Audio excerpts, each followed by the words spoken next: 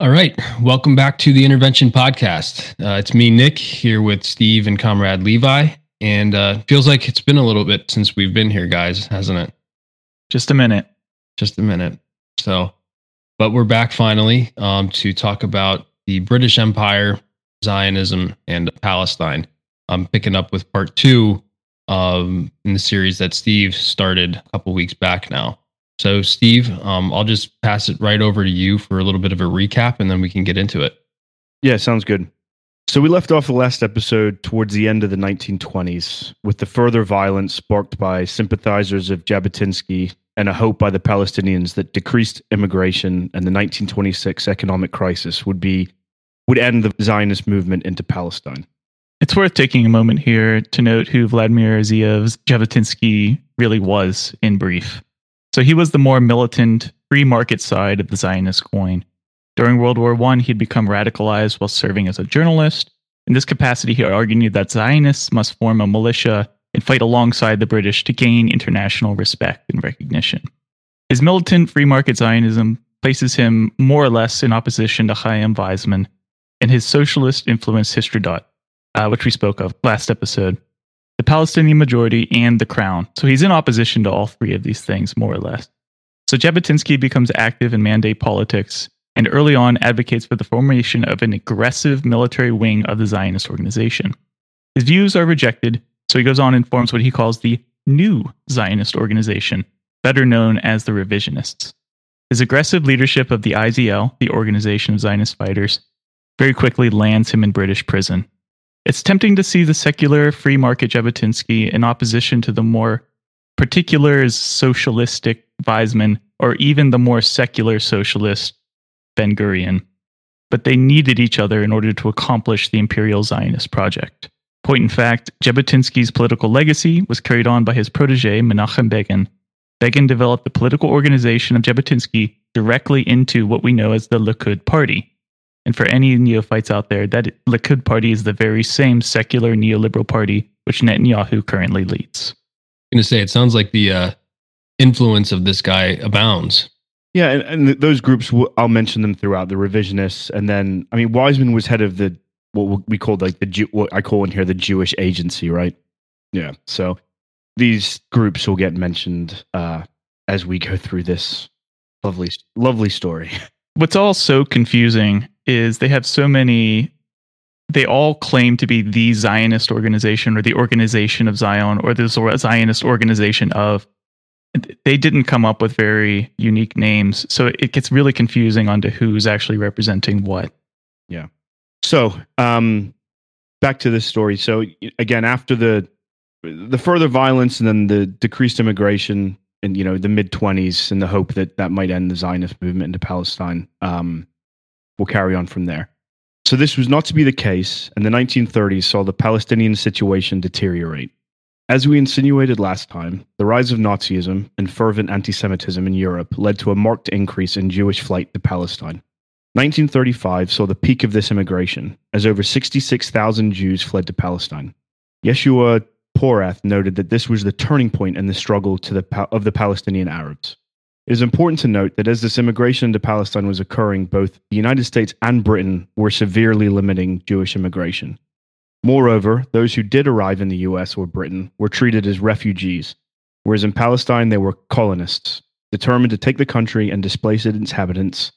George Antonius, a leading Arab intellectual of the day, pointed out in 1938, the treatment meted out to the Jews in Germany and other European countries is a disgrace to its authors and to modern civilization. But posterity will not exonerate any country that fails to bear its proper share of the sacrifices needed to alleviate suffering and distress. To place the burden upon Arab Palestine is a miserable evasion of the duty that lies upon the whole civilized world. It is also morally outrageous. No code of morals can justify the persecution of one people in an attempt to relieve the persecution of another. The cure for eviction of the Jews from Germany is not to be sought in the eviction of Arabs from their homeland. The relief of Jewish distress may not be accomplished at the cost of inflicting a corresponding distress upon an innocent and peaceful population. Yeah, I think this is an issue that really bears repeating, that just because we are saying that the Zionist project is imperialist and inherently bad, does not say that we're saying anything positive about the European countries or their own economic, cultural progression towards Nazism. No, in fact, I think we're placing the burden of this project on the European colonial powers more than anything in terms of the genesis of this project, right? Because again, it was rooted in their ideology, right? Rooted in the sponsorship of some of these imperial leaders within Europe and the US, right? And I think that's where we're trying to place the onus of blame on, right? And I just think it's interesting because Levi, you and I were talking about like FDR earlier today, right? And this is something when you kind of assess the legacy of that administration and that era that like gets overlooked in terms of, oh, it's like, well, all the emphasis is placed upon, well, it's like, oh, he helped fight the Nazis, right? But he didn't do a damn thing for the Jews fleeing the Holocaust before World War II even kicked off, fleeing persecution before it even kicked off. And just to that point, I think that's a really great quote that you picked out, Steve, because no one was taking responsibility for this. So for all of the liberal rhetoric around, human rights and everything like that was present then and persists to this day, it's like, well, we'll just pass the suffering on to somebody else. That's how it always goes. Yeah, I mean, I had a conversation with a mutual friend of ours a while ago who's also Jewish. And I would place this person more firmly in the Zionist camp. But they were saying they like to travel, but they refused. They said they would never go to Germany because of what they did to the Jews. And I said, well, what about like Britain and even the US? We didn't exactly help Jewish people during this time. And they said, I would never go to France either. And I was like, well, I think France accepted more Jewish refugees than any other Western nation. And it was just like an interesting conversation because the stance of Germany bad. And yeah, obviously they were. But I think more than most nations, they've reflected on the horrors of that period that they inflicted on people and have tried to educate and move forward. We've talked about this numerous times, but when you talk about like the right complaining about tearing history down and bringing statues down and, not wanting to teach CRT, Germans don't have any statues to Nazis. And there's a reason for that. It's a pretty obvious reason, but they don't care if that part of their history isn't reflected. They teach it and they teach how bad it was. So I think in terms of learning from your history, that's at least one example of a country that has probably done the right thing. Well, they didn't have to tear them down. They just shipped them over to Canada where they idolized them. Yeah. But I think that's interesting because I hear this a lot more being a Jewish person and involved in Jewish culture and activities. And you hear it in like really backwards ways. So you'll hear some individual Jewish people talk about how BDS is awful and a shame. Yet they'll also talk about how they refuse to drive a Ford. And it's fine. I understand why they won't drive a Ford. Henry Ford was truly a monster. But they just don't see the contradiction in their politics that somebody could see the actions of a imperialist project like Israel as just as heinous as Henry Ford mass producing and publishing and distributing the Elders of Zion. It's just a complete disconnect. I'll continue. A point I believe we have made on a few occasions is the extent to which the Zionist movement collaborated with the Nazis, and in particular with the SS. They had a shared interest in the eviction of Jews from Germany. Reinhard Heydrich, architect of the Holocaust, proclaimed his solidarity with Zionism in Das Schwarze Korps, the SS newspaper in 1935.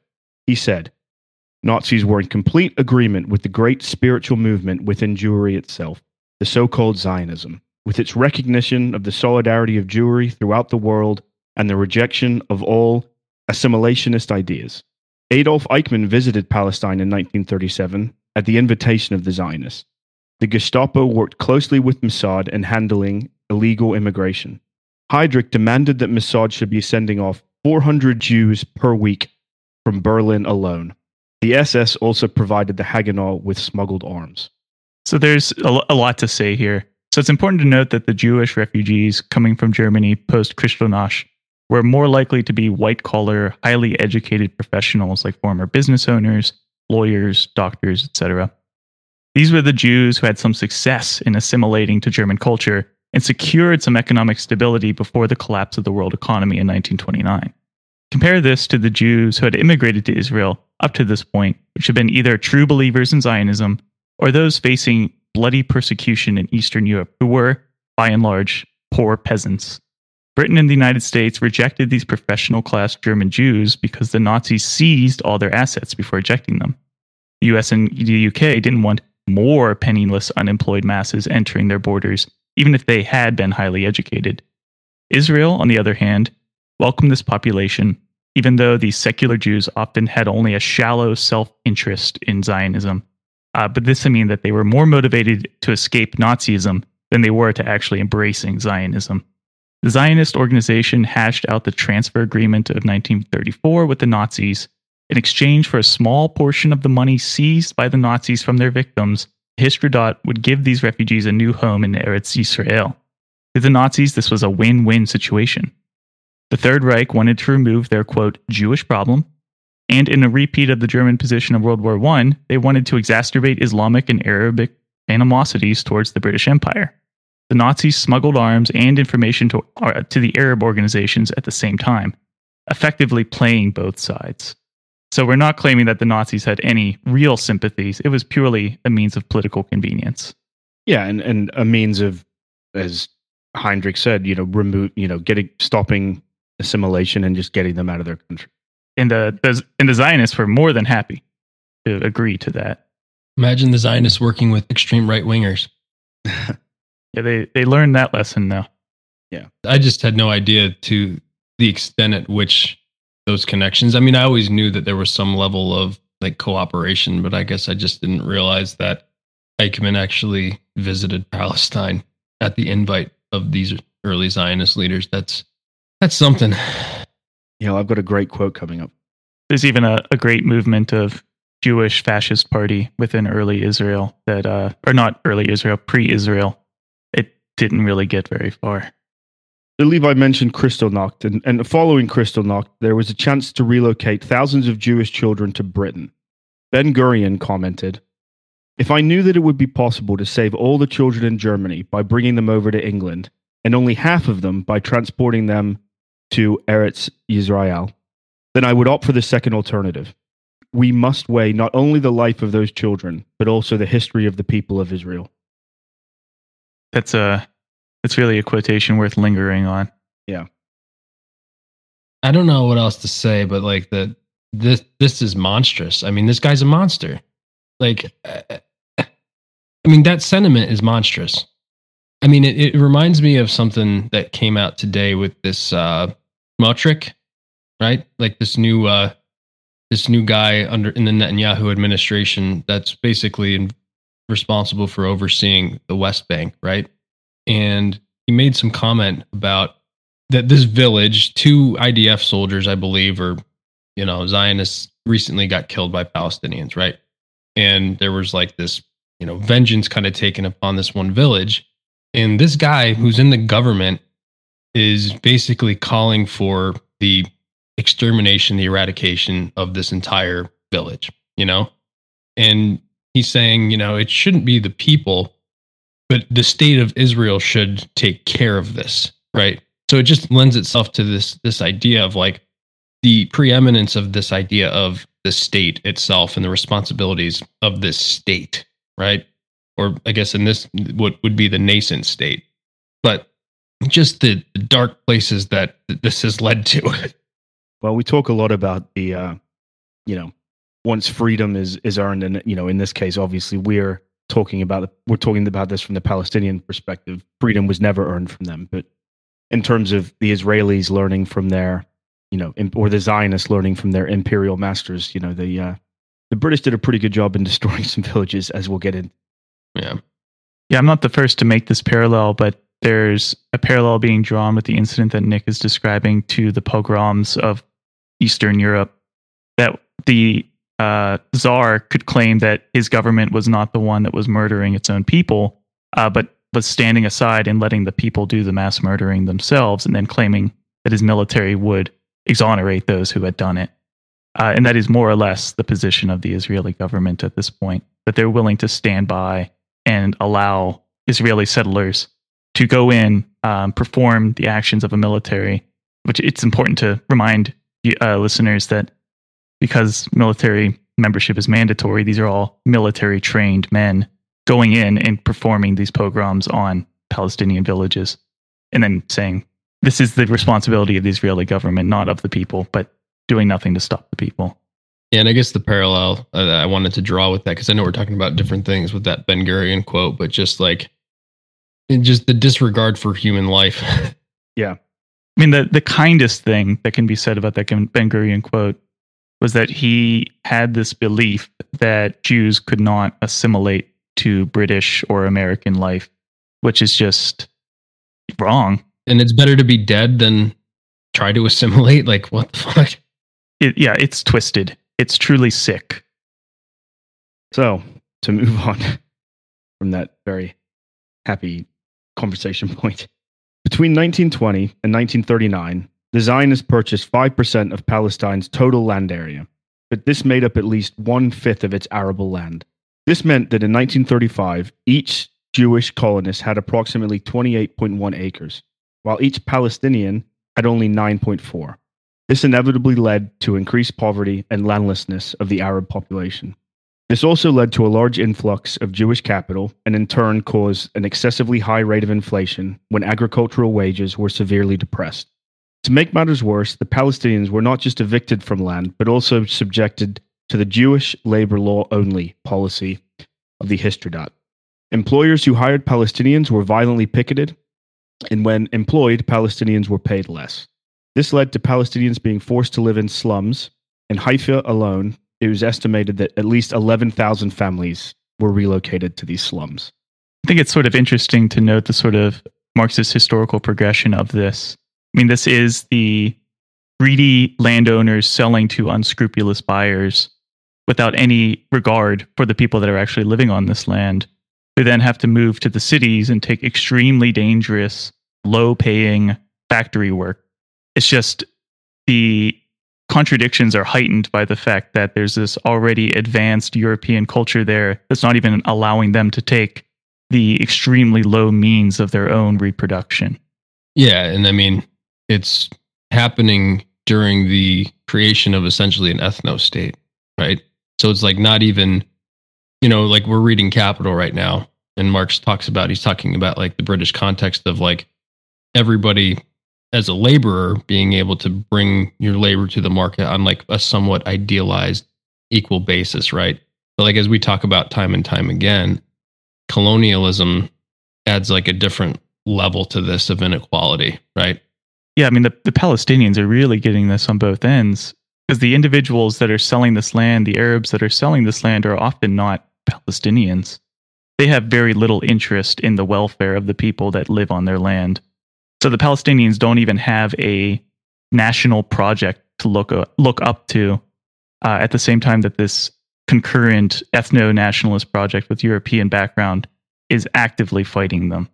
They have nowhere to turn. Yeah, I would imagine some of this is like the remnants of the elite of the Ottoman Empire. Exactly. And I mean, we'll see this again and again in the British language, that there'll be excuses made that, these Palestinians, these Arabs, why don't they just move to Syria? Why don't they just move to another Arab state? There's so many Arab states. It's like, well, they don't all just call themselves or consider themselves Arabs. Like, there's actual differences between these people. They're not, even though they're all brown skinned and practice Islam, doesn't mean that they all are the same person. Yeah, and why don't you go move to another fucking country? It's as simple as that, right? I mean, just to draw a parallel, go tell a Scot that he's English and he should move to England. Or go tell, a Northern Irish person that they're not Irish and they're English, really. I mean, you wouldn't get a very nice response.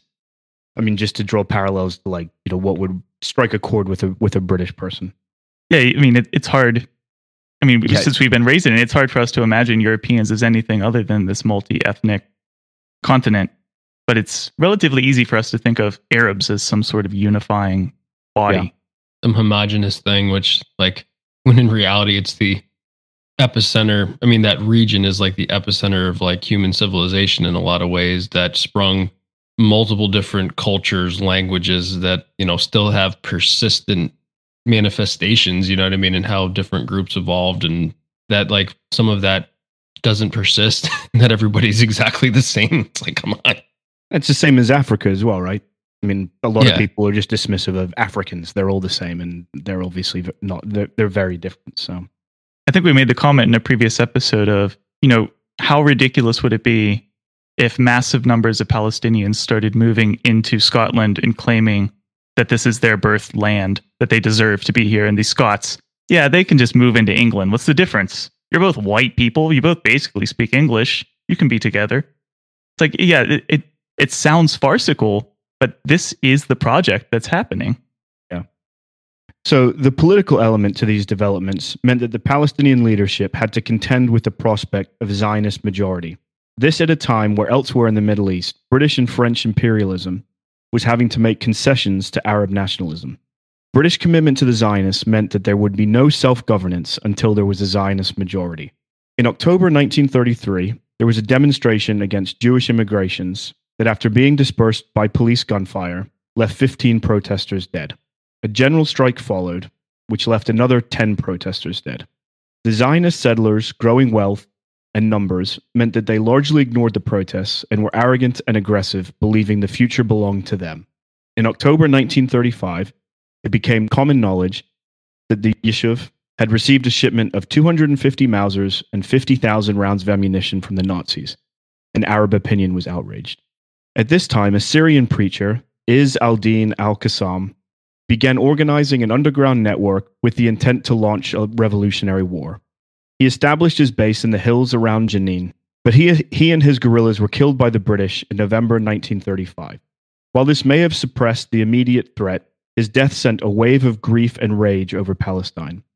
He became a symbol of martyrdom and self-sacrifice, embodying for her people a selflessness conspicuously absent among their leaders. Mufti and other Palestinian leadership were absent from this funeral.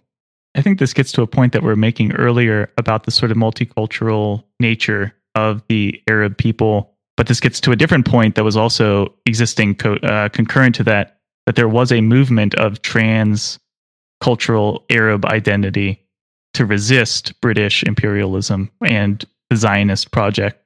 It's just what they're being asked to create is so much more difficult than what the European project is attempting to create.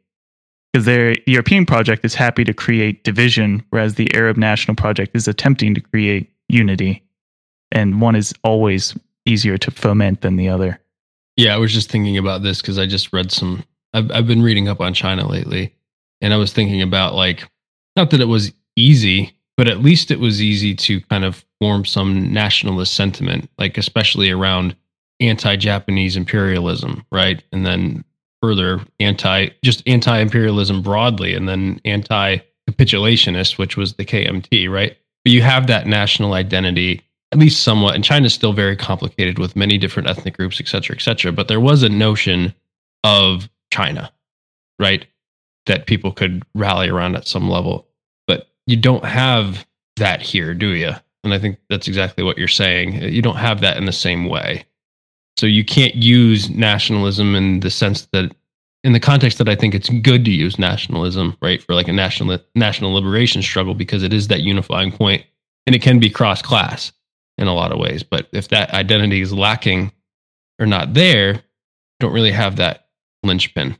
Yeah, I think on the sort of take it up to even a higher level, I think the comparison to China is really apt, because it's literally the creation of the nation in a self-conscious way. Mm-hmm. I mean, it's easy for us to think now where we sit of a singular Japan, but that was a creation of the Meiji Restoration. There was multiple Japanese cultures that were sort of not homogenized, obviously, but were created so that there was a single national culture. So what we're seeing in China is the creation of a nation, and that takes a lot of time. There's a lot of stutter steps. I mean, we have a Brit on here, and we know that the notion of a unified kingdom is incredibly difficult.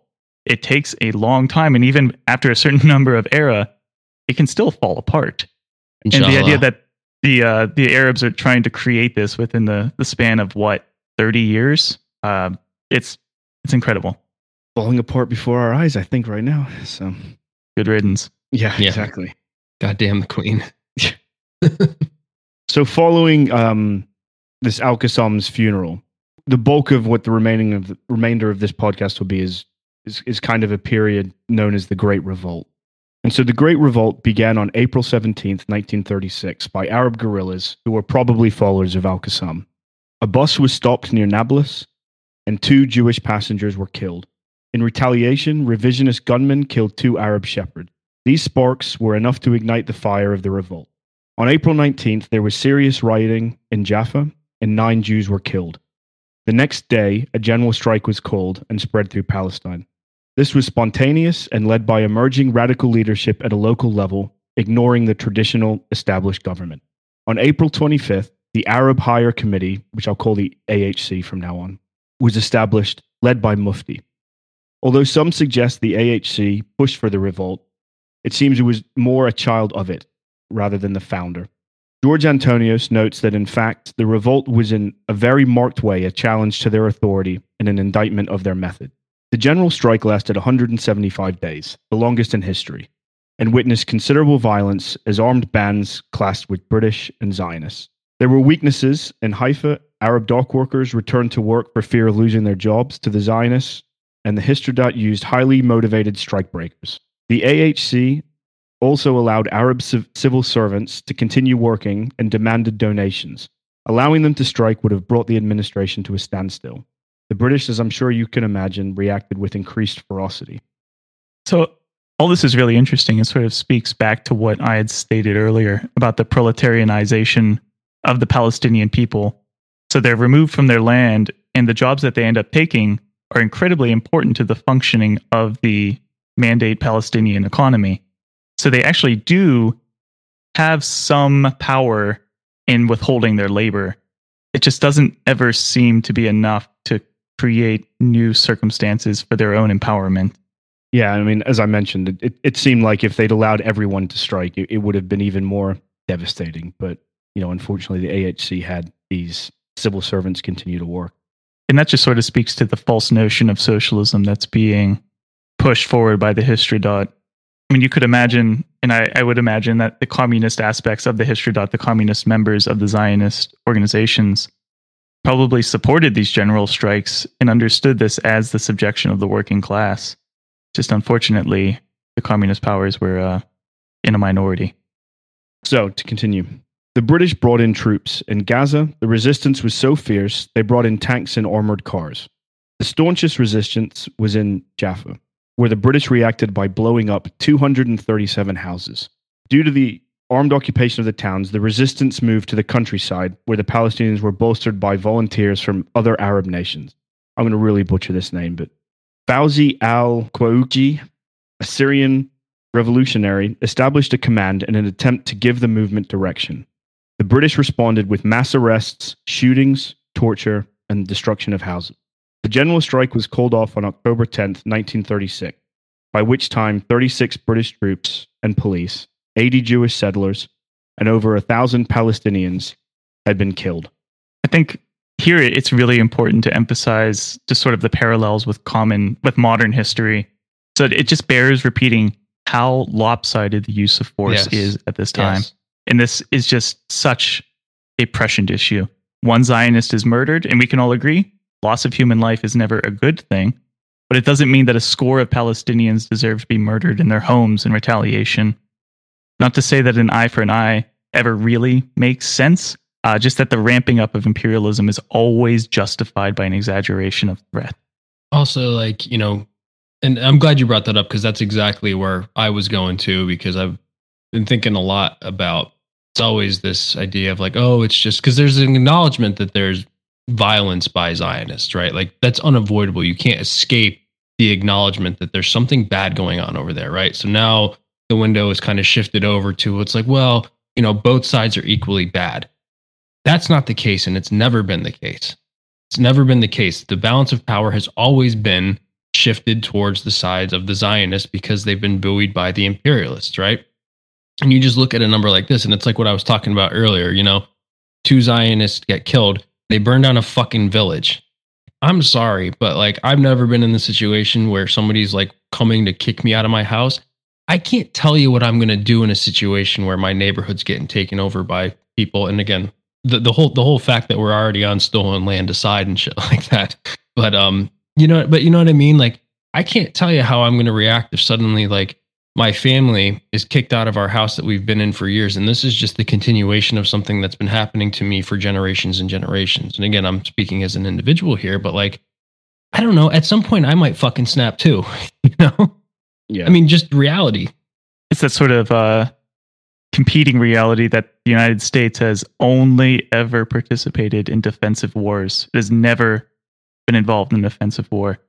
There is always an excuse for an attack.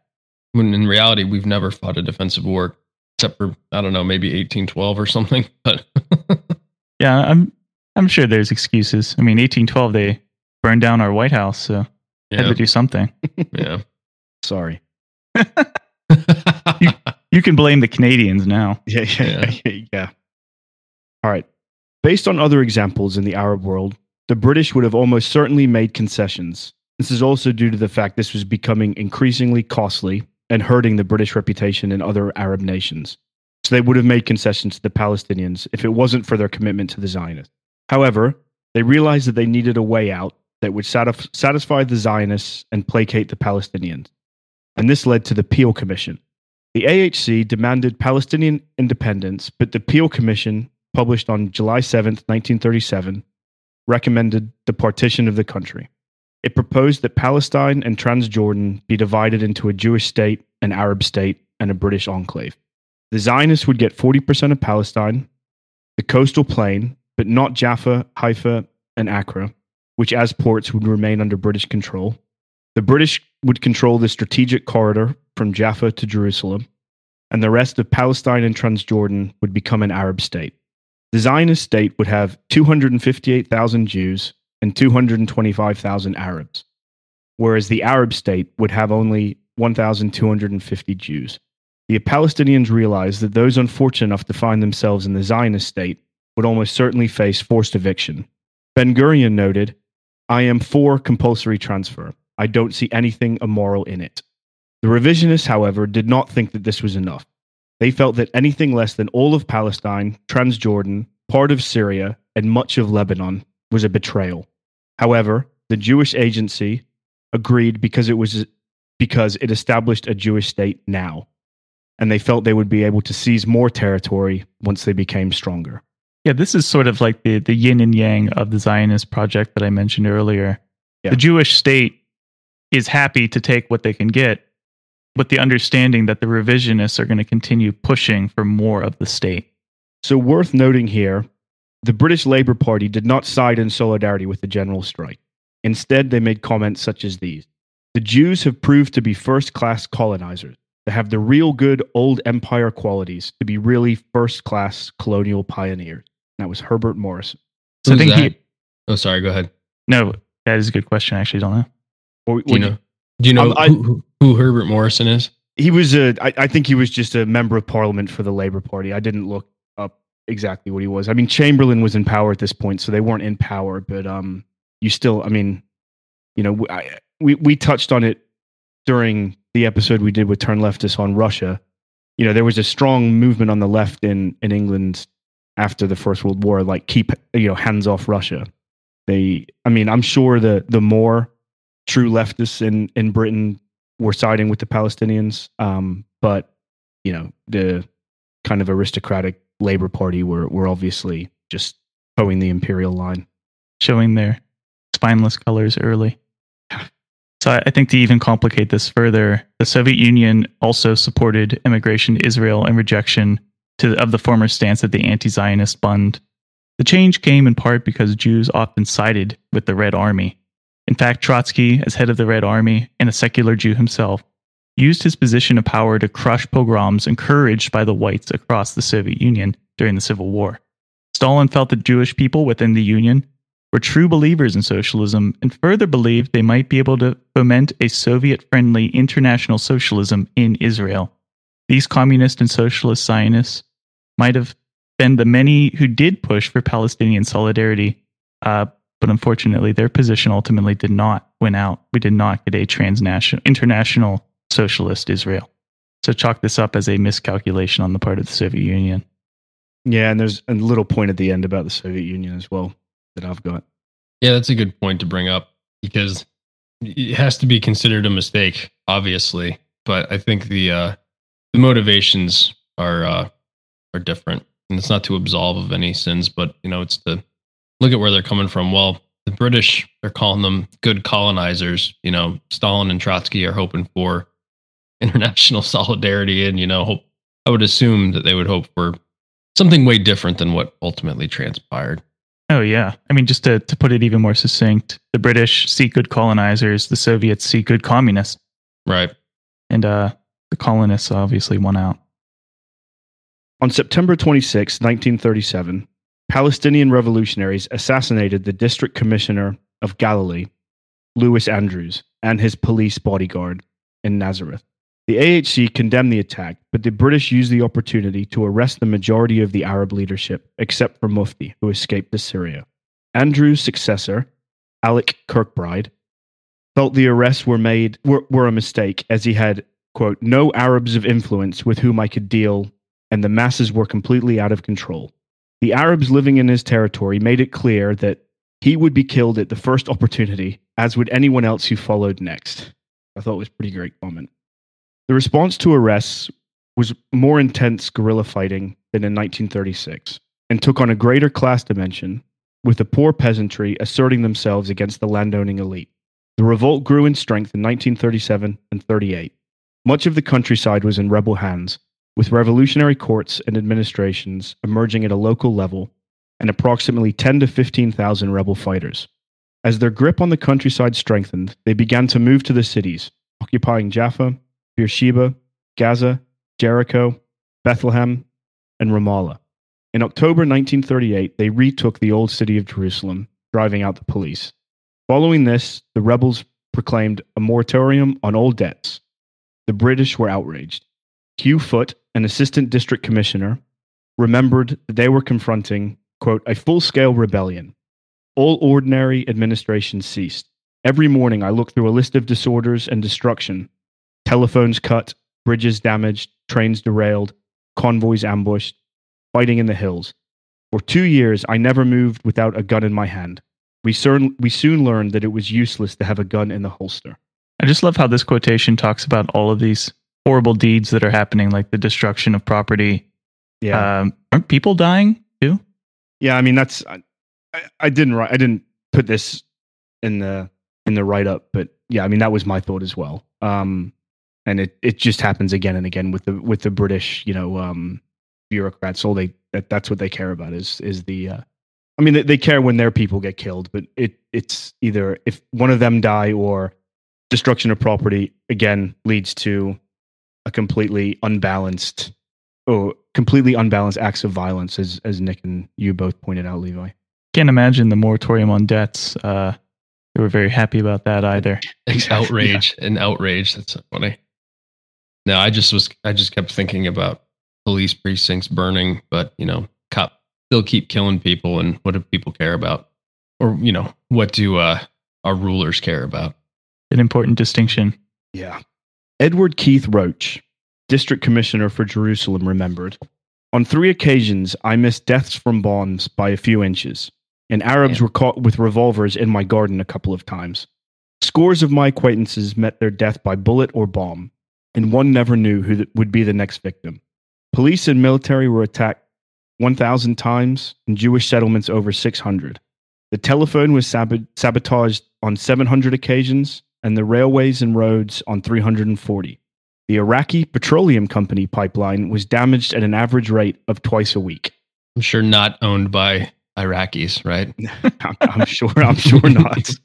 But again, as at the point that Levi made it, the highlighting of I mean, he obviously talks about some deaths that again of their people, but yeah, my acquaintances. Yeah, exactly. But focuses on the property damage as well. Just fucking leave. Just fucking go. I know that's not like a, that's just kind of like a trite, shitty little statement or whatever. But you know what I mean? Like, again, as I was getting at earlier, it's like, can you blame these people? They're getting forcibly divided, forcibly moved. Like, what do you think is going to happen?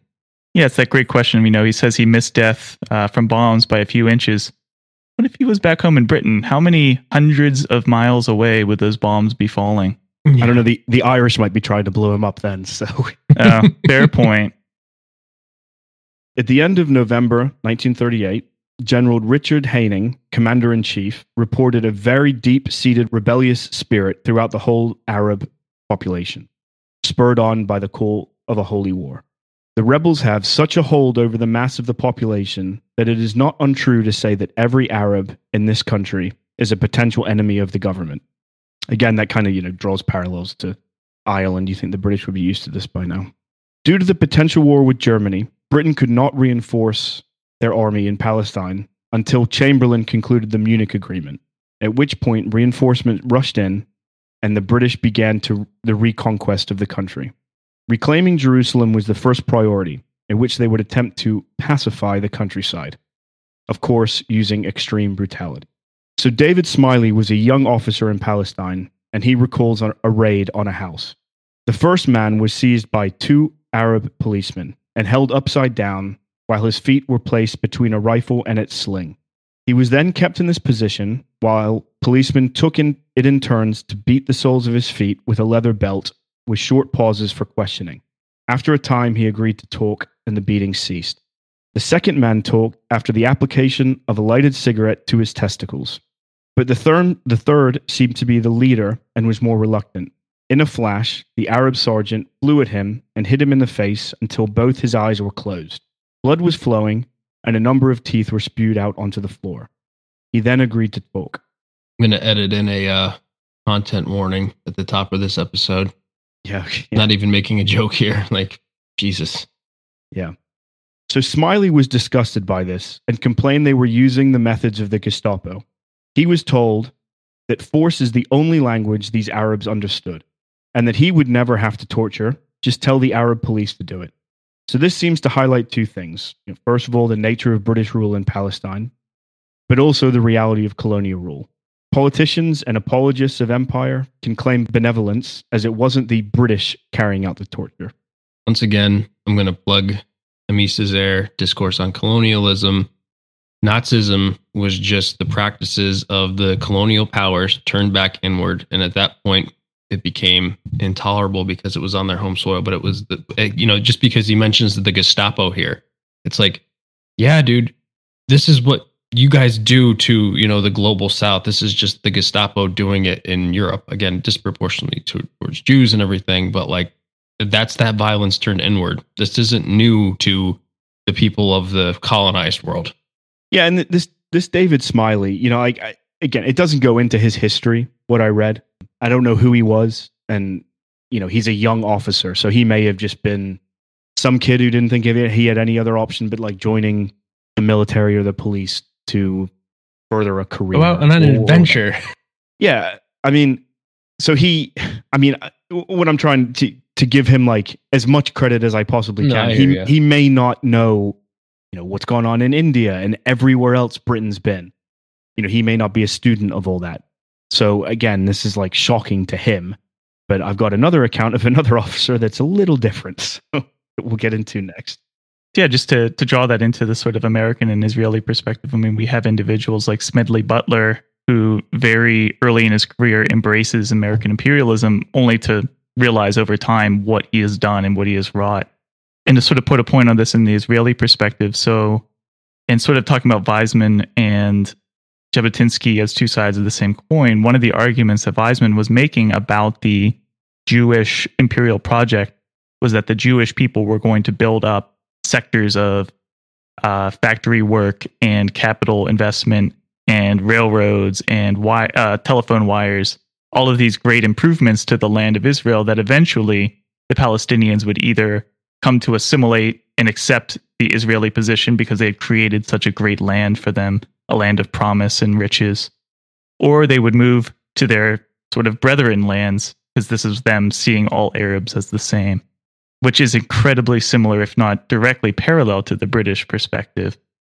Not the real perspective, as this is sort of uncovering what the real imperialism is, but this was sort of the language of imperialism that was used. And in Israel, it's sort of bifurcated into this Jabotinsky-Weizmann situation, whereas they're both the same project.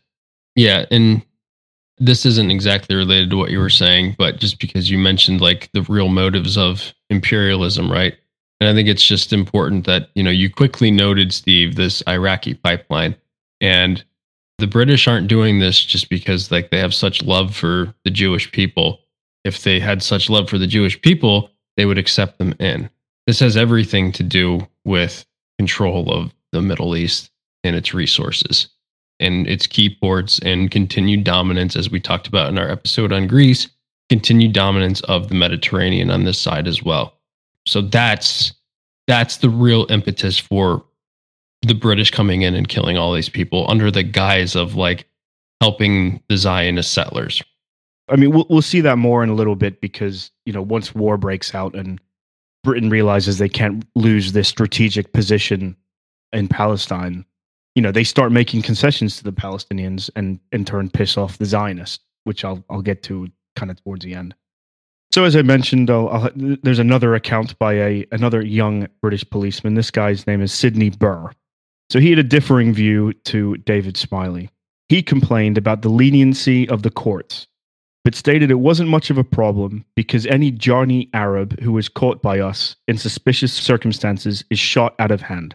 After a bomb attack, Burr was happy to report that he and other police had descended on a market and thrashed every Arab we saw, smashed all shops and cafes, and created havoc and bloodshed. He also commented on road accidents. Most accidents out here are caused by police, as running over an Arab is the same as a dog in England, except we do not report it. Another monstrous quote. Yeah, I mean, this is just like the guys you hear about that went to Afghanistan for the U.S., to spread freedom and democracy, that would collect folks from Afghanistan. They'd collect their ears after they killed them as like tokens. So, for every person that you've got recoiling at the horrors of war that, went there for probably reasons that they didn't understand, there's a few of these psychopaths, running dogs of fucking imperialism on the ground as well. Yeah, and it's like, like the Black and Tans in Ireland, where they just rounded up any criminals and crazy military people to deal with the Irish as well. So the British obviously have a history of this. And it continues to exist in Israel, where it seems to be likely that most of the population tries to think as little as possible about the realities of the Arab life. I mean, that's where we get this sort of contradiction of mass protests in Israel against reforming the judiciary, while at the same time, not a single one of them seems to give any care about the mass death in Palestine. They're truly protesting for their own individual rights because they understand these things as human rights as they are, but they can't get themselves to really look in the mirror on these bigger questions. Yeah, and just to tie, as we've kind of touched on a bunch of times, empire in here, due to the unrest, Charles Taggart was brought in to advise the British administration. He was seen as a man with considerable experience policing the natives in India. He established the Arab Investigation Centers, where, as he put it, the gentle art of the third degree was practiced on Arab subjects until they spilled the beans. Advanced interrogation techniques. Yes. Late 1938 and 39 saw the Great Revolt relentlessly ground to nothing. Villages were bombed using 250-pound or 500-pound bombs for any village that spoke out of turn. And interestingly, at the same time, the fascist bombing of Guernica caused an outrage in Britain, whereas the bombing of Palestinian villages was ignored. One RAF squadron alone dropped almost 800 bombs on rebel targets. Thousands of Palestinians were held without trial. Harsh collective punishments were imposed on entire communities. Palestinian hostages were used as human shields, and ID cards were introduced. There's the origins of some apartheid practices there, huh? Yeah. So an example of collective punishment was when an assistant district commissioner in Jenin was shot, the town was blown up. On another occasion, the village of Kafir Yashif was burned as retribution for a mine killing one soldier. When neighboring villagers came to help put out the fire, they were machine gunned and at least 9 were killed. The British also hung 112 Palestinian freedom fighters and withheld water from villages that harbored freedom fighters. I believe just today it was announced that one of the Palestinians that were murdered had just come home from helping in the evacuation of citizens in Turkey. It's just the story continues. So the British also had help from the Zionists in these actions. Ord Wingate, a British officer, established the Special Night Squads. These were Jewish volunteers that would today be called death squads. The revisionists also used the British actions to carry out their own terror operations. Through their underground militia, they carried out a series of terrorist bombings on Palestinian civilians.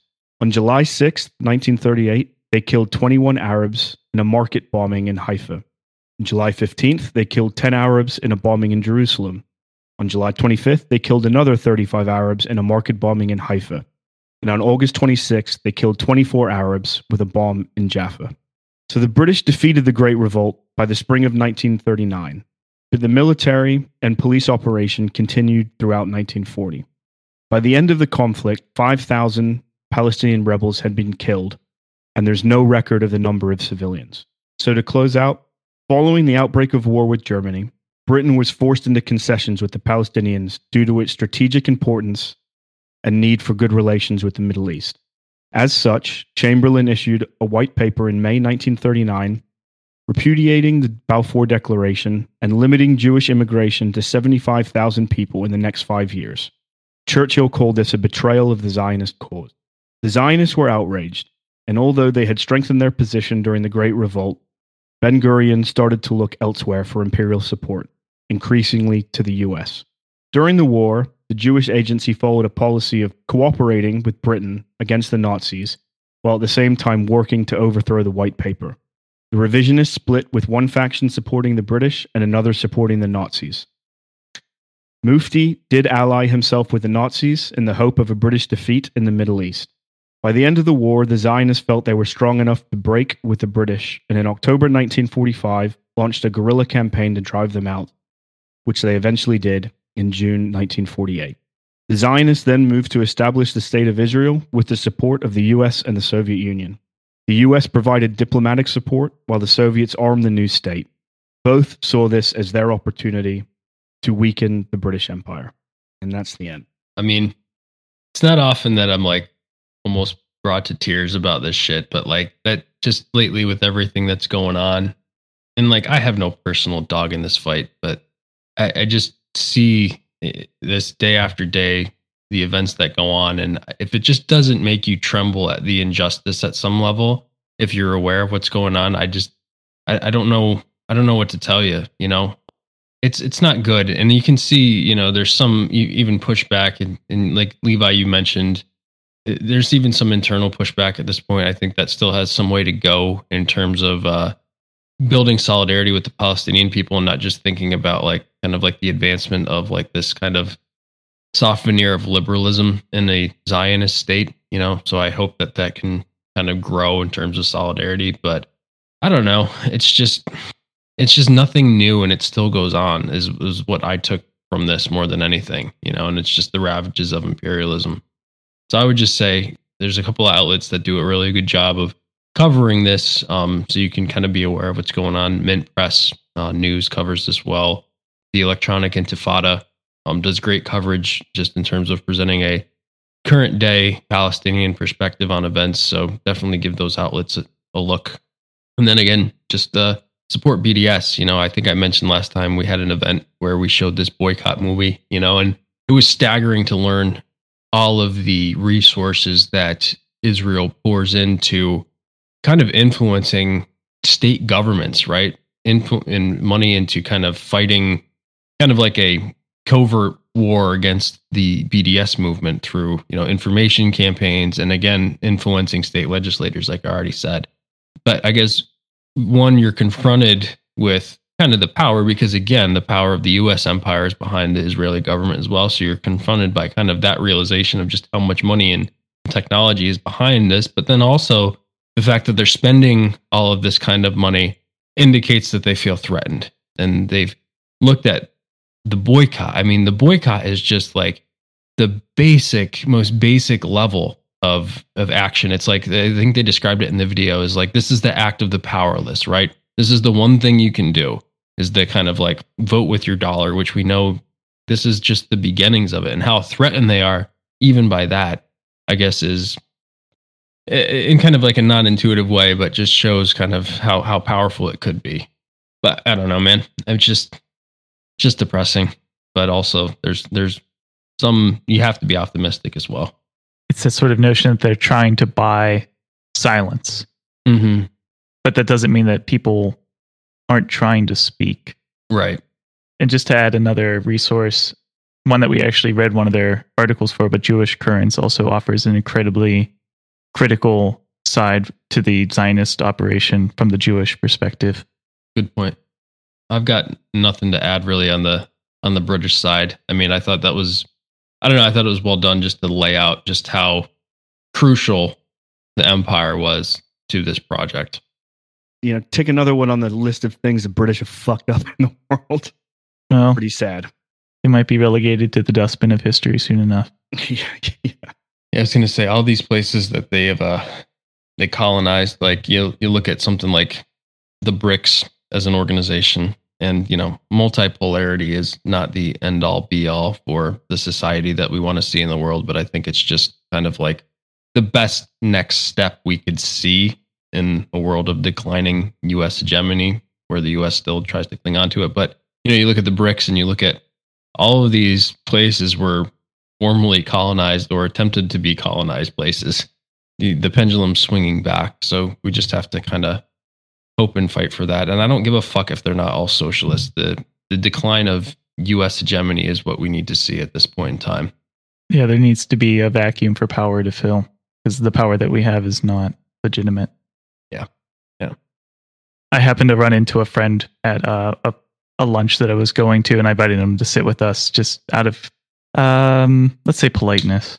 And this guy is converting to Judaism, and it's something that you see sometime among converts where they're not quite in on the difference between Zionism and Jewishness, which is very clearly delineated in American Jewry, which is a positive sign.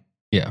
But he was sort of talking on and on about the crimes of the Palestinians against Israel and how he doesn't believe that any of this can be even remotely considered genocide. And I was just like kind of sitting there and letting him go for a while, letting him wind down.